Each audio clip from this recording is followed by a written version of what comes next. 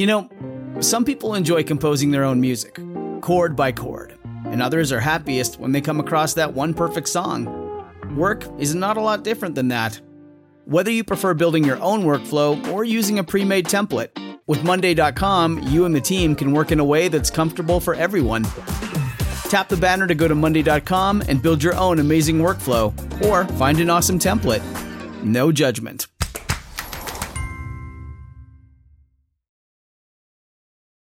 Voices for Justice is a podcast that uses adult language and discusses sensitive and potentially triggering topics, including violence, abuse, and murder. This podcast may not be appropriate for younger audiences. All parties are innocent until proven guilty in a court of law. Some names have been changed or omitted per their request or for safety purposes. Listener discretion is advised.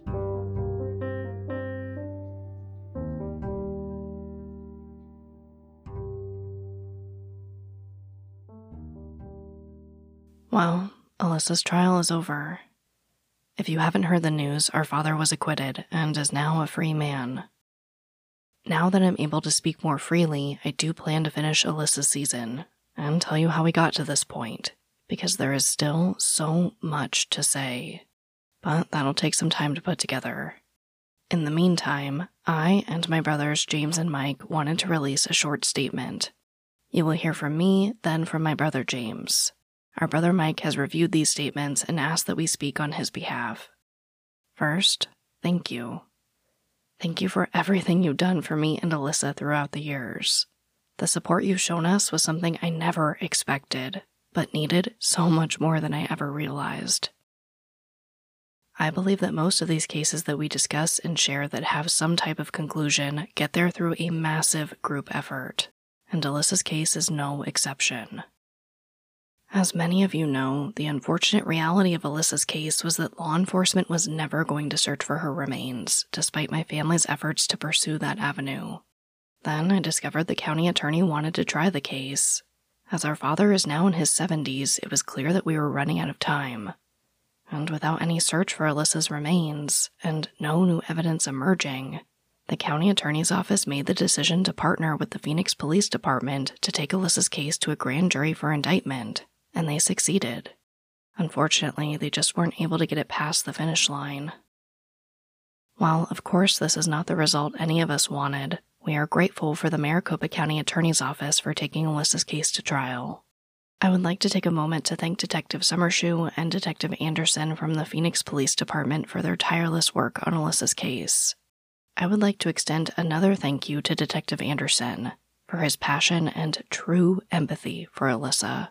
He worked for Alyssa like she was his own daughter, and showed me kindness throughout this entire process. Thank you for never giving up on us, Detective Anderson, and for being so kind when I couldn't see what was right in front of me all along. I would also like to thank the nonprofit organization Defenders of Children, and specifically my victims' rights attorney David Newstone. He meticulously guided me through this trial process. He was there for me every step of the way. From where to park, never letting me attend court alone, analyzing countless motions, standing up for me when my rights were violated, and so much more. David, you were my hero throughout this all. He and Defenders of Children are the unsung heroes I and so many other victims need. I will forever be in their debt. As a small gesture of my gratitude, all ad revenue from this episode will be donated to Defenders of Children, along with all profits from my merch and Patreon for the rest of the year. I owe another thank you to the true crime community, creators and consumers alike. You became Alyssa's army and surrounded us both with love. I will never forget that. Thank you for going on this journey with me and never letting me or Alyssa walk alone. For my families out there still fighting for justice, please don't give up. One of my first thoughts when our father was acquitted was you. All of you out there fighting this same fight. Please don't let this discourage you from continuing your fight. There is always hope. Finally, to Alyssa, I love you and I'm sorry. You moved mountains to protect me from the reality of our lives so I could have the best childhood possible. That is something I can never repay you for. I just hope you know that I tried, and that you deserved so much better. You were never a bad kid. Despite everything you went through, you had a heart of gold that shone through it all. You were the best sister and mother I could have ever asked for. Here is our brother James. First, I would like to start off with a request to the media and public. Please do not read into any of our other siblings' lack of a statement as any kind of sign that they did not love and care for our sister Alyssa. I do not share my sister Sarah's eloquence in speech, so before I elaborate, I would ask in advance for your patience, and if I sound unclear, please review her discussions on ethics in the media for a more thorough and coherent breakdown of what I am going to attempt to say. There is no one on this earth who can understand how a victim or their family feels, or why they behave in a certain way. If you have not been raised in the exact same environment, or received the same education at home and outside of it, or shared the same experiences and trauma, you can never truly grasp what they are thinking or why they are behaving as they do. You can, however, be kind. Understand that silence does not imply someone does not care, and instead take all of your available energy and love to support those who have the ability and fortitude to stand and shout out for those who cannot. Like my sister Sarah, my brother and I want to extend our thanks to all of you who have contributed in the process of trying to find justice for our sister Alyssa. This would not have happened without your dedication and support. For myself, I would like to thank all of those who helped, counseled, and supported me emotionally through the years. I am sorry for the burden I placed on you, but eternally grateful that you willingly shared it with me. Special thanks go out to my sister Sarah, whose determination and media genius got this case the attention it deserved and got it to trial. To my brother Michael for being able to understand with only a few spoken words what would have taken me an hour to explain to someone else. To my husband for trying to understand why I could never let this go. To my daughter for her smile, which was my place of comfort when things felt too much. And to my mother-in-law, who spent countless hours on walks, on the phone, and other random places where she created a safe space for me where I could carefully take out and confront the nightmares this traumatic event has caused for me. We would like to specifically thank Detective Summershoe and Detective Anderson for doing an amazing job in an extremely difficult situation. When you consider that they had to start years after the time of our sister's disappearance, and well after the time the initial investigation should have begun, it is astonishing what they accomplished. We truly believe they did all they could have done and that they truly cared about our sister, Alyssa. Unfortunately, that is where our praise for the system ends. The system in place to provide justice for victims of child and domestic abuse has failed again. This is a systematic issue throughout the country, but this case is a perfect demonstration of this failure. The amount of evidence not provided to the jury was staggering.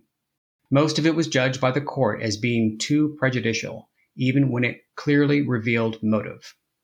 The defense, meanwhile, was allowed to present, distort, and embellish their prejudicial statements about Alyssa seemingly at will, as long as it was in the context of painting our sister as a belligerent, incorrigible, and sexually acting out teenager. We watched on hopelessly as very few objections or redirects were voiced when context could have been given to help explain the observations of the witnesses, instead of them being used as weapons to further victimize our sister's character and traumatize her living loved ones. Are pleased to be put back on the stand to provide this context and for expert witnesses, such as forensic psychologists, who could have explained the pathological level of control which was asserted over Alyssa and how those under its traumatic oppression demonstrate the very behaviors for which she was blamed, were met with dismissive statements such as, "We just can't do that," or "It will all come out in closing statements." Can't do that because it would prejudice the jury against him? They were the truth, and a provable truth. The jury needed the full truth, not an edited and biased version of it rationalizing as being fair. It wasn't fair to Alyssa. Well, as you now know, there were no closing statements. The idea that the outcome of this case would not lead to justice was not a surprise to us. We were prepared before the trial started, and the belief that justice could not be obtained only grew in its intensity, given everything that happened during this trial. The fact that the judge did not allow it to go to the jury, though, was a shock. My only hope is that he will be plagued for the rest of his life by the nightmares I have to this day, in which my sister Alyssa is pleading over and over for help, and then, as I try to reach out and grab her, she disappears into the blackness of nothing. On reflection, I now wonder if that nothing is the system that should have protected her, or at least provided her justice. The fight for justice for our sister Alyssa and those in similar traumatic situations is not over. Please continue to support the individuals and organizations that fight for those who have been forgotten, abandoned, and rendered legally voiceless by the system. Finally, Michael and I wanted to thank all of you who have provided support to our sister Sarah during this time. We were and continue to be grateful that she was not alone during these difficult times. Our family was raised in an environment of lies, alternate realities, and controlling behavioral mechanisms.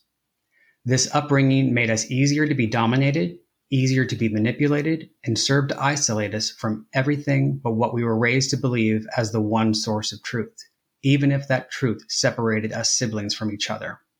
The resulting personalities from such an upbringing varied from sibling to sibling, but the one shared result is that we all are distrustful and believe that the words said aloud may not match the true intentions of the individual saying them. This upbringing shattered our family group.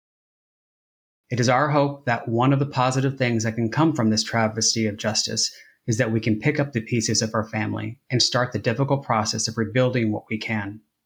Please allow us the space for this journey and help us by understanding that if we are not reaching out to you, the media, take the hint and leave us be when we need that privacy. Our family has a long walk ahead of us, but in my heart, I hope that Alyssa's spirit greets us at the end with that room-warming smile of hers, sarcastically asking, "What took you idiots so long?" More to come. Thank you for everything. I love you, and I'll talk to you next time.